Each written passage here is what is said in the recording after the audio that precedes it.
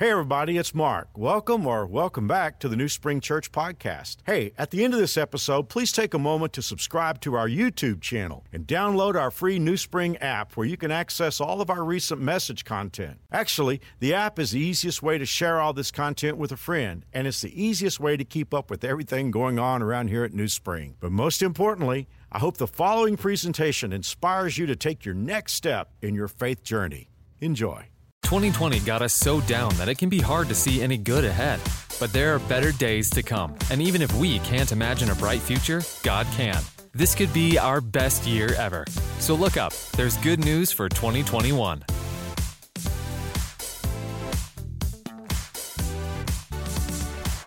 So glad you guys are here today. I hope you've already been touched by the Holy Spirit like I have. And I really appreciate DJ and the band singing really the verse that we're going to be talking about this week and the next week.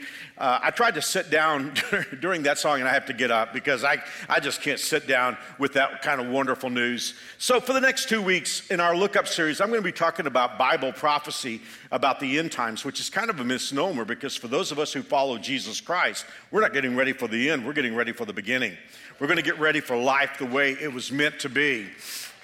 Now, all my life, and I'm 64, all my life I've heard preachers, including myself, talk about signs of the times and the return of Jesus. And we should understand that this is not just a theme that's gotten attention in the last 100 years. This was a common theme going back to the book of Acts. Basically, the church started with the ascension of Jesus Christ and the day of Pentecost. But in the book of Acts chapter 1, when Jesus ascended into the heavens, you remember the angel said to the disciples, the same Jesus that just went up is coming back just like he went down. And so this was a common theme throughout the book of Acts. In the early church, if you go back to, let's just say the first 50, 60, 100 years of the early church, they didn't greet each other with hello or goodbye. Think about this, like you come to church, you've had a bad week, people would greet each other with Maranatha, which is an Aramaic word that means Jesus is coming. So, that's how you greet each other at church. Jesus is coming. When somebody, if you'll allow the anachronism, when somebody's getting ready in their car to leave and you're waving at them in the parking lot, you'd wave and say, Maranatha, Jesus is coming. So this is a really, really common theme 2,000 years ago. But in our lifetime, I really believe if the coming of Jesus was message one in the early church, as close as we are, we need to be talking about it all the time. And the reason I know we're in the last days is the one thing that had to happen, and I'm talking about it with biblical prophecy, the one thing that had to happen in order for the last days to begin has already happened. Most of us were not even born yet, but in 1948, Israel became a nation. Now, that could just be a fact of geopolitics for some of us, but the reality is for 2,500 years, God had been saying that in the latter times, Israel would come back into the nation and they would reform. So in 1948, that happened. Jerusalem is always the linchpin of Bible prophecy. I was around for this one. I was 10 years old. In 1967, the nation of Israel got back the city of Jerusalem in the Six-Day War. I really think that 2017 is another important date because in 2017, the United States of America, which, by the way, was the first nation to recognize Israel in 1948, God bless Harry Truman for that, in 2017, the United States was the first nation to recognize Jerusalem as the capital of Israel. I had the privilege last year of standing at the new embassy of the United States, and in the picture there, Gilad Katz, who is the consul general for the nation of Israel in the Southwest, is standing there with me, and I just remember standing there at that moment thinking, wow, this is the Bible coming true in my lifetime. So for all those things to happen in the last 72 years, it was obvious that we're basically there. We're in the zone. That's the reason why in our lifetime, many of us, there were seminal publications that begin to reach out into the broader community, even the non-religious community, to indicate that we are in the zone of the last days. In 1970, there was a best-selling book, earth-shaking book, by a guy named Hal Lindsey called Late Great Planet Earth, and it just spelled it out. And it got huge traction, especially given the times and that it was only 3 years after the Six-Day War. Let's move forward a little bit in time. There was a book series written by Tim LaHaye and Jerry Jenkins called Left Behind series. And so a lot of you read that, and a lot of people that weren't even God followers read that. What's really interesting is Hollywood got into it. And there are a number of movies about the Antichrist. I mean, not right now, but when you go home, and I'm not recommending you watch these movies, but you can just Google movies about the Antichrist. There was actually a series of movies about the Antichrist. So here is the thing. With all of that having happened in the last 50, 60, 70 years, where are we in 2021? Here's how I see it. As I said a moment ago, I've heard preachers preach about the coming of the Lord. I've preached about the coming of the Lord in my lifetime. I've known that we were in the zone, but I didn't know how close we were.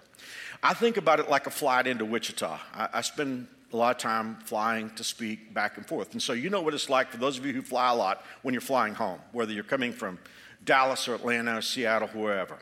You know, when you're especially if you're flying from Dallas to Wichita, about halfway through, you'll feel the nose tilt down a little bit. And a little while later, the captain will come on and say, we've begun our initial descent into Wichita. And then there's that moment where the flight attendants go back through the cabin, make sure everybody's seat backs are up and the tray tables are stowed, and, they're collecting trash one more time. And then, there's that moment when you're outside of Wichita by, 10 miles or so, and you can look out your window and you can see the city, kind of the footprint. You can see it taking shape.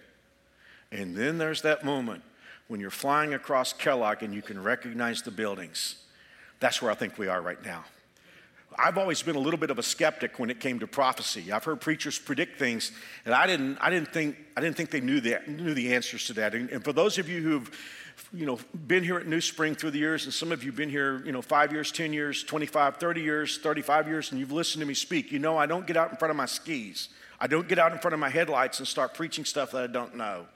And I've always had just a little bit of skepticism in regard to preachers preaching about prophecy, doing that, getting out in front of their skis. But I got to tell you this, as much as I tend to be slow on this, I really feel like we're at the place right now where I can look out the window crossing Kellogg and say, I know which hotel that is. Because what's happening right now makes me feel like we are very close to the coming of the Lord. Now, our series is called Look Up. And each week in this series, I've given you what I would call a look up verse in the Bible. Today, we're going to get to perhaps the biggest one of all, and it comes from Jesus himself. In the Gospel of Luke, chapter 21, verse 28, Jesus said, now when these things begin to occur, look up and lift up your heads, because your redemption, you just heard DJ sing it, because your redemption, your deliverance is drawing near. Now I'll get right back to that look up verse in just a moment, but we need a little backstory. Jesus is preaching on the subject of the prophecy about his return. We don't have a whole lot of sermons of Jesus recorded for us in the Bible. The most notable among them would be the Sermon on the Mount in Matthew 5, 6, and 7. Jesus' sermon on the Holy Spirit that he delivered to his disciples in John 14, 15, and 16. But a major sermon that Jesus delivered that's recorded for us, at least in the Synoptic Gospels, is what we call the Olivet Discourse. And what Jesus is doing, he's preaching in response to a question, maybe a couple of questions that his disciples asked. And here we go. Here's the backstory. The disciples came to him privately. Tell us, what will be the sign of your coming and the end of the age? I'm not sure the disciples realized that they had asked Jesus two questions.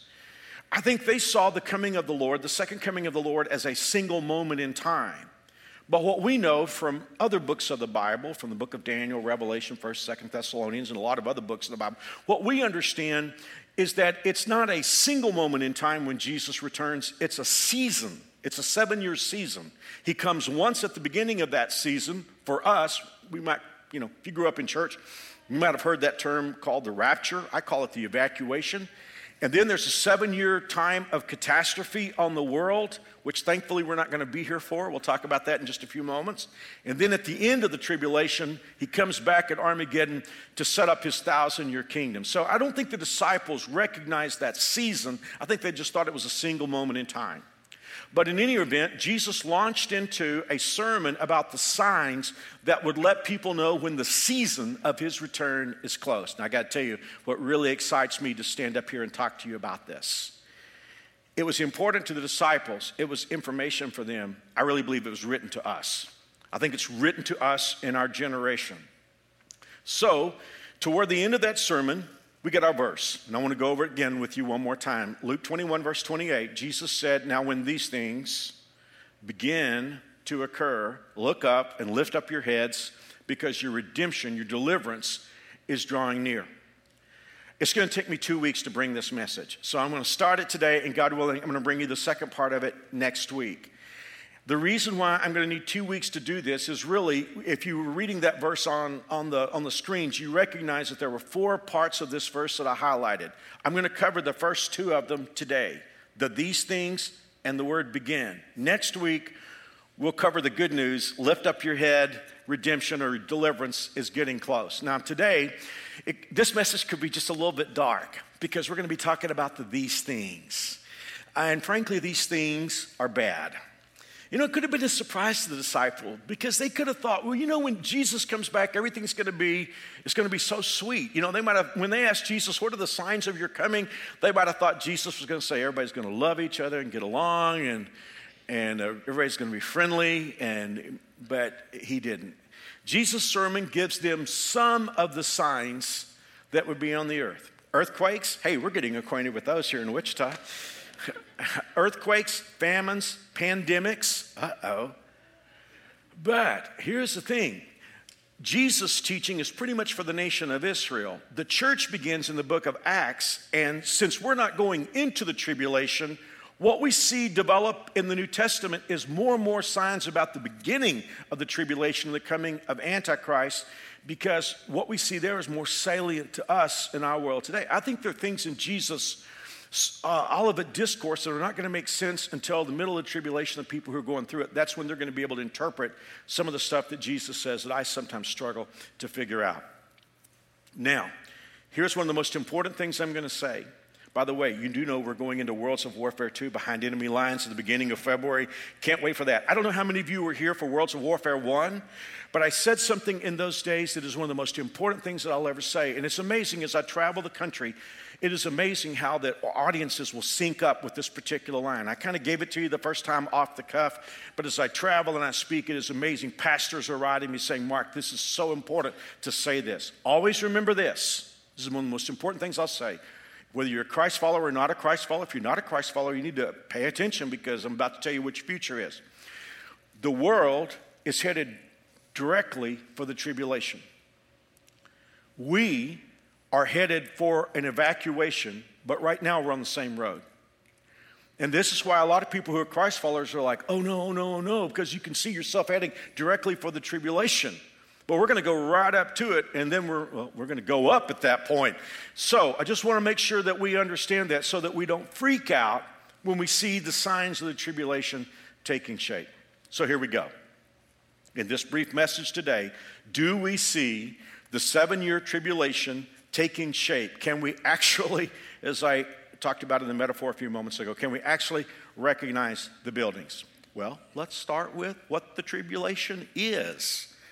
The tribulation, the 7-year period of the tribulation, is God finally allowing Satan to have a global kingdom. Now, Satan has had individual authority over the kingdoms of the world since Adam gave it to him. Just so that you'll understand why Satan has so much power in our world, God gave planet Earth management over to Adam and Eve and the human race. But when Adam and Eve sinned, they surrendered management of the world system over to Satan. He has always reigned in the hearts of those who don't know God. And here's the thing, because somebody could be saying, well, Mark, I just really don't believe that Satan is the one who's behind all the junk that's happening in our world system. Well, then just take the word of God for it. 2 Corinthians chapter 4, the God of this age, that Satan, has blinded the mind of unbelievers so that they cannot see the light of the gospel that displays the glory of Christ, who is the image of God. Somebody could be here today saying, Mark, I don't believe God, don't believe the Bible, I don't understand Christ, I don't get it. I know. And we just read why. In Ephesians chapter 2, verse 2, the Bible talks to those of us who are Christ followers about the life that we lived before we accepted Jesus. The Bible says, in which you used to live when you followed the ways of this world and the ruler of the kingdom of the air, the spirit who is now at work in those who are disobedient. This is why, that in the power centers of our earth, in the influence corridors, Christians are always asking me why media is so biased, why entertainment is so biased, why education, not talking about all education, but big education, why is religion so blatantly biased? And the answer is he controls those systems. We just read it in the Bible. So here's the thing, and this is a really important distinction for me to make. Satan has authority over the world systems. God has authority over the universe. this is not a perfect illustration, but it's the best way I can think of to describe this. Because, see, some of you could be asking the question, well, wait a minute, Mark. I'm a Christ follower, and God is sovereign. He's in control of everything. But at the same time, we're looking at world systems where Satan is in control. Best illustration I can give you. Let's say you own a shopping center. You own every square foot of the shopping center. But somehow you turn a lease over to someone that you love, and they turn their lease over to your worst enemy. So now your worst enemy has a lease on a store when you own the shopping center, and you have to abide by the terms of that lease until you get that lease back from that evil person. Now here's the thing, you still control what happens in the shopping center, but you got a bad store run by an evil person. Well, that's the way this world system is. God owns the universe, but we've got Satan who has a lease on one of the stores. And thankfully, when Jesus Christ was on the cross, he arranged for completely new management of planet Earth, and we are waiting for that time. But that's why we're in a world right now that seems like it's very disconnected. So, throughout world history, Satan has had a lease on this earth, and God has restrained him. Now, here's the thing. When the tribulation comes, God's going to lift that restraint. We read about that in the book of 2 Thessalonians. Why did God restrain Satan throughout the history of the world? Well, we'll talk about this sometime, but just to give you a short answer, God had work to do. He wanted a plan of redemption to get that lease back. And so in the Old Testament, he started the nation of Israel and worked through them. In the New Testament, he's working through the church. And when the church times out and it's ready for us to go, then God is going to pull back and let Satan have a global kingdom. Here's the thing. We've had some indications in smaller kingdoms how this would work. For instance, in Nazi Germany, you had an idea of a pre-type of the Antichrist. And here's something that's really important for us in 2021. It's getting more important every day. You can always recognize Satan's kingdoms because his MO is control. Can I say this one more time? You can always recognize Satan's kingdoms because he is all about control. This is whether you're talking about drug addiction, false religion, or his last days kingdom that we see taking shape right before us. God is about liberty. In 2 Corinthians 3, verse 17, the Bible says where the Spirit of the Lord is, there's freedom, there's liberty. God's always about freedom. Now, there are choices and there are ramifications of those choices, but God's all about freedom. Satan is about control. What is the seminal situation of the tribulation? For those of you who like to study Bible prophecy, you know that when the Antichrist comes to power, Revelation 13 says, he forced everyone, small and great, rich and poor, free and slave, to receive a mark on his right hand or on his forehead so that no one could buy or sell unless he has the mark. Now, I was a kid listening, preachers used to have the idea that we were talking about a tattoo or something like that. Man, we know now. We understand it's electronic. We get that now. So, here's the thing. This what I just shared with you takes us somewhere else. I always wondered when I was a kid, how would Satan get so many diverse governmental systems to surrender sovereignty? I thought about that. You know, the Chinese have a system of governance. We have a system of governance. British nations, a lot of others have parliamentary system. How would Satan get all these diverse world governance systems to coalesce into a single kingdom?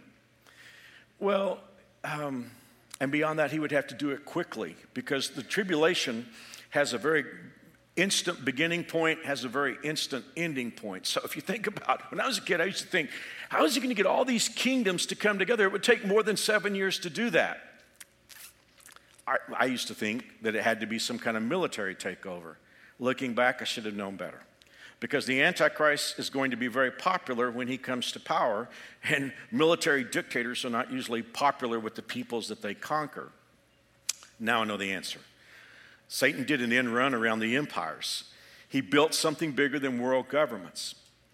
And what he did was he figured out a way to unite the whole world with instant global communication, instant commerce, and instant messaging, and he got us to surrender privacy and personal information. He figured out a way to train us all to put our financial transactions on it.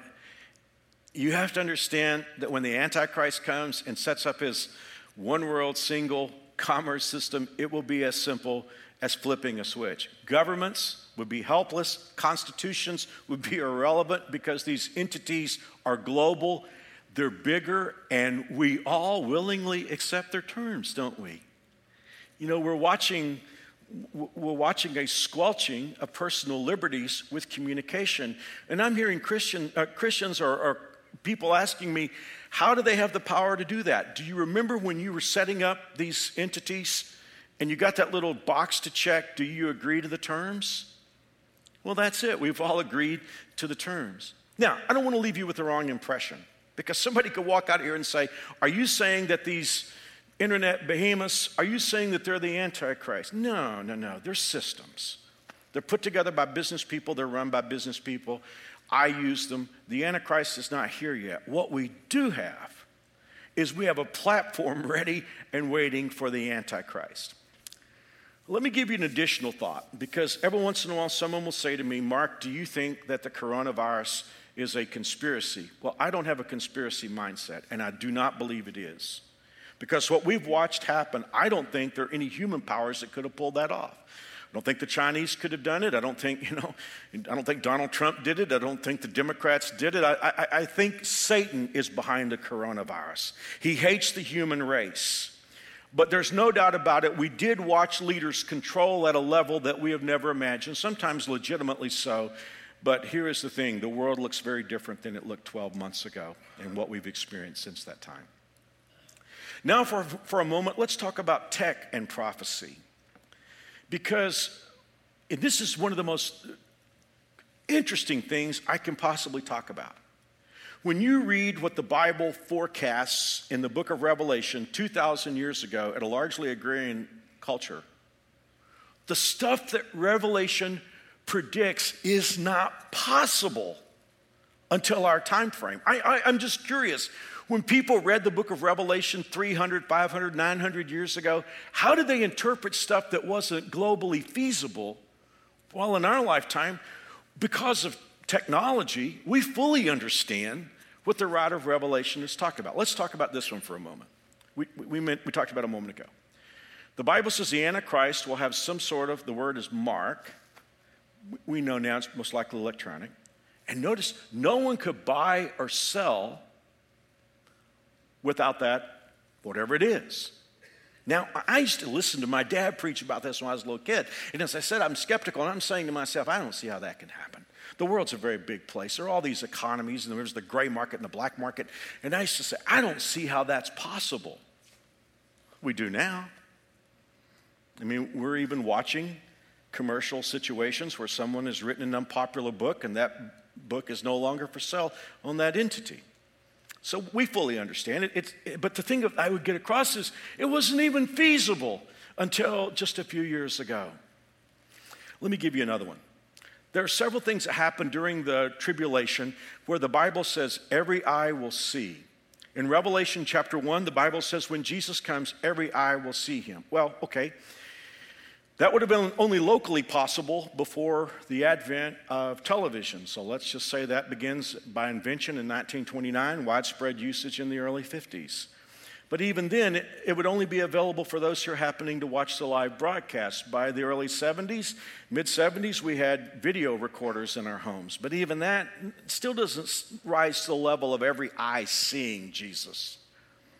Well, we didn't have satellite television until the early 70s, but now there's instant communication all over the planet. I don't think that this prophecy of every eye seeing Jesus happens until the smartphone. I don't even think this is possible to 2008. But every eye can see him now. There's another story about two witnesses who will preach during the tribulation period, and they won't be killable. I don't understand that, but that'll be interesting to see how that happens. We'll watch it from heaven, I guess. But they're two preachers, and they can't be killed, and of course they're extremely unpopular with the Antichrist empire. But there will be a point when they're finished their ministry, and God allows them to be killed. And the Bible says the whole world will watch them for 3 days as their bodies lie in the street. I would argue again, that's not even feasible till 2008. Isn't that cool? 2,000 years ago, the Apostle John on the island of Patmos wrote about things that were not technologically possible to just a near-term back situation in our life. Let me give you one more. The Bible talks about a last days single world economy. This is the thing that interests me the most as I'm watching it take shape today. What's interesting about this single world economy is that it begins in a single moment, and in the book of Revelation chapter 18, the Bible says it implodes in 1 hour. And by the way, the word hour there, you know what it means? It means hour. Now think about that for a moment. You have a universal single economy, and it implodes in 1 hour. Well, that's not even feasible. I mean, first of all, a single world economy is not feasible until the age of the internet. But here's the thing, and we'll talk about this someday. I find this really interesting. The Antichrist one world empire is a Ponzi scheme. I can see how in the early days it would appear to be beneficial because you could wipe out identity theft if everybody has a mark, and you can't do business, you can't do commerce without the mark. You would wipe out the trillions of dollars lost to identity theft. And then if you had a single world economy, all the nations that have debt to each other, that would be lost. And so for a little while, until everybody figures out there's nothing backing the economy, it would work, but it's going to fall apart in 1 hour. Now I look at all those things and I think, could not happen until our time frame. But now I look out the window of my airplane crossing Kellogg and I recognize the buildings. Now let's talk about where we are right now. And this is where it gets really serious. We can see two very different groups of people heading two totally opposite directions. There are those in our culture who are lining up behind the Antichrist. They are comfortable with the system. They reject God, they reject the Bible, they reject Jesus Christ. They may be in the church, but there is a whole group lining up behind the Antichrist. And for them, wrong is right and right is dangerous. And many are in the church. I don't mean New Spring, but I'm talking about Christianity at large, at least in the United States. Hey, Bible called that one. In 2 Thessalonians chapter 2, verse 3, the Bible says that day, the day of God's day of judgment, it will not come until two things happen. First, there will be a time of great rebellion against God, and then the man of rebellion will come, the son of hell. That's the Antichrist. Now, the word rebellion there, we get our word apostasy from it. It's the Greek word apostasis. Stasis means to stand. Apo, the prefix, means away. And what it simply means is right before Jesus comes back, a lot of people are not going to stand where they used to stand. There were a lot of people who were Christ followers at one time. They stood with the Word of God. They stood with the biblical view of sexuality. But because the Antichrist kingdom is warming up, they find themselves more comfortable with that, and they don't stand where they used to stand. And the Word of God says that's going to happen big time right before Jesus comes back. Why does it happen? Well, one more time, let me go to the Word of God to answer the question. The Bible says they perish because they refuse to love the truth and so be saved. For this reason, God sends them a powerful delusion so that they will believe the lie, and so that all will be condemned who have not believed the truth but have delighted in wickedness. This is one of the most chilling things I'll ever teach, and I don't like teaching it, but it's just in the Bible, so I have to. We just read a moment ago where God allows people to have a strong delusion so that they can't believe. Now, does God not want those people in heaven? No, that's not the answer at all. If you read earlier, you saw it with me. They didn't love the truth. You know, we hear a lot about my truth. A lot of people today that love their truth. The Bible says they didn't love the truth. And they chose not to love the truth, and so God said, okay, you want to go this direction, I'm going to give you a shove.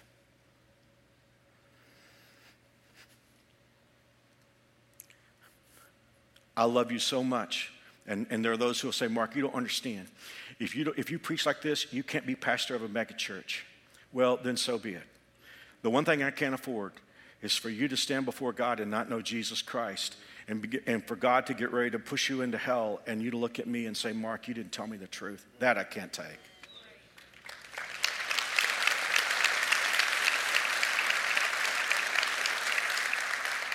If you ever listen to a preacher, listen to me. So many times we preach the message of grace that God will forgive any sin. That is true. But here is one place where there's no soft, doughy middle, and that's about the choice that you make. I mean, here's the thing. If you choose for Jesus, you can be like me, flawed, broken messes, but you chose Jesus. You chose him as your Lord and Savior. Do you deserve to go to heaven? No, but you made a choice. What Jesus will not countenance is a soft, doughy, indecisive middle where I decide, well, I kind of like this part of the Antichrist program, but I like this part of hanging with Jesus. I want some hell insurance. That he will not accept.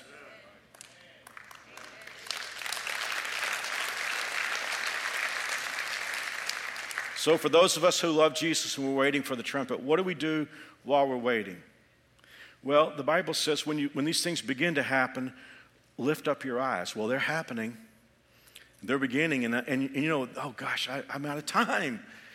Do you know this is an interesting statement, and you ladies are going to get this. I don't know if you guys will get it or not, but you ladies will get this. The Bible talks about the signs of Jesus' return being like contractions right before birth. They get closer and they get more intense, right? Well, that's what we're seeing, isn't it? So how do we lift up our eyes? Okay, let me give you 2 scriptures and I'll be through today.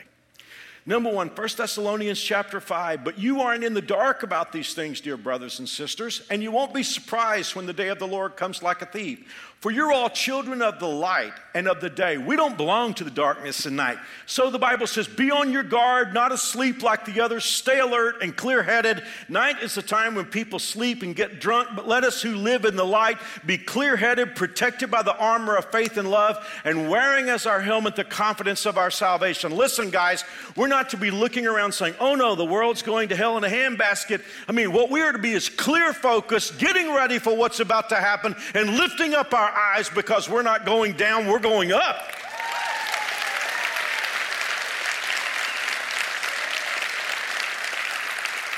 And now let me give you my favorite. I love the book of Malachi. It is the last book of the Old Testament, so that when Jesus came on the earth, their Revelation 22 was Malachi chapter 4. Oh, do I have just one more moment? You know, the Bible says, for those of you who believe the Son of Righteousness will arise with healing in his wings. And wings there doesn't mean like bird wings. It means like in the fringes of your robe. That's the last thing that the Old Testament Bible said. You remember when the woman had the issue of blood? And she said, if I can just touch the wings of her garment. That was because the last chapter of her Bible told her that Jesus was coming and he would have, that we may believe Revelation the way she believed that Jesus was going to be the healer. Okay, that was free. I won't say that in the other services. So in Malachi, there were so-called God followers that weren't serious about following God. And some of them had said, what is the benefit of serving God? Just like people say today sometimes. I love this. Then those who feared the Lord spoke with each other. Why do they speak with each other? Well, they may have been deplatformed. I don't know. They spoke with each other. In other words, they said, we can't get anybody else to listen to us. We're going to find some other people that believe the truth, and we're going to talk with each other. We're going to encourage each other. Now, I love the next line. And the Lord listened to what they said. I mean, you got God followers who are saying, well, you know what? We can't talk to a lot of people. We can talk to each other. And they talked and they encouraged each other. And the Lord leaned down from heaven and said, whoa, I like that. I like what she's saying. And in his presence, the Lord said, get out a scroll. A scroll of remembrance was written to record the names of those who feared him and always thought about the honor of his name. Then they will be my people, says the Lord of heaven's armies. On the day when I act in judgment, they will be my own special treasure. I will spare them as a father spares an obedient child. Then you will see the difference between the righteous and the wicked, between those who serve God and those who do not. I want to be like that. I want to find some other people that believe in the coming of the Lord. And instead of talking about all the stuff that's going on in politics and all that kind of thing, I want to talk to people and say, Maranatha, Jesus is coming. And I'm excited about that. Listen, I'm not worried about the Democrat Party or the Republican Party, and I'm not worried about this stuff going on. I am a Jesus follower. I am a man of God. You are a woman of God. And we're going to talk to each other and encourage each other, and the Lord will listen. When we get to heaven, it's going to be all cool. I'm 9 minutes in overtime, and I'm so sorry about that. I can't leave this service without giving you a chance to get on board. If you're in that soft, doughy middle, or maybe you've just never heard before, God loves you. God loves you more than you can imagine. He loves you so much that he sent Jesus to die on the cross to get that lease back. He paid for all your sins. And 3 days later, he arose from the grave. And if you will invite Jesus Christ into your life, you can be forgiven. And you can be flawed, broken. You can be just like me, a total mess. But if you invite Jesus in, you'll be forgiven. And you'll be on that roll of heaven when Jesus comes. You'll go to be with him. We'll talk about that next week. I'd like to get started right now, but that's next week. So here's the thing. If you want to get on board today, it's a simple ask. It's a gift. It won't cost you anything. You can pray with me. I'll pray it slowly. You can pray it with me. Dear God, I am a sinner. Can't save myself. But I believe Jesus died for me. I believe he arose from the grave. And since he's alive, I want to be part of his kingdom. Thank you for hearing my prayer and forgiving me. In Jesus' name, amen. Hey, if you just pray with me, you say, Mark, I'm not sure what happened. I have a gift for you. You can get it at any info center. If you want them to be ready for you when you get there, just text PRAYED, P-R-A-Y-E-D, PRAYED, the word prayed, to 97,000. If you go back, they won't hassle you, bother you. They just want to give this to you. It's a Bible, book I wrote that'll answer a lot of questions. Free. It won't cost you anything. You say, Mark, I don't have my phone with me. Just go back and say, I prayed with Mark. They'll give it to you. Thanks. You have a wonderful day. Once again, thanks for listening. If you live in Wichita, the surrounding area, we'd love for you to engage with us in one of our weekend services. For directions, service times, and information about our incredible kids and student environments, visit us at newspring.org. One more time, newspring.org.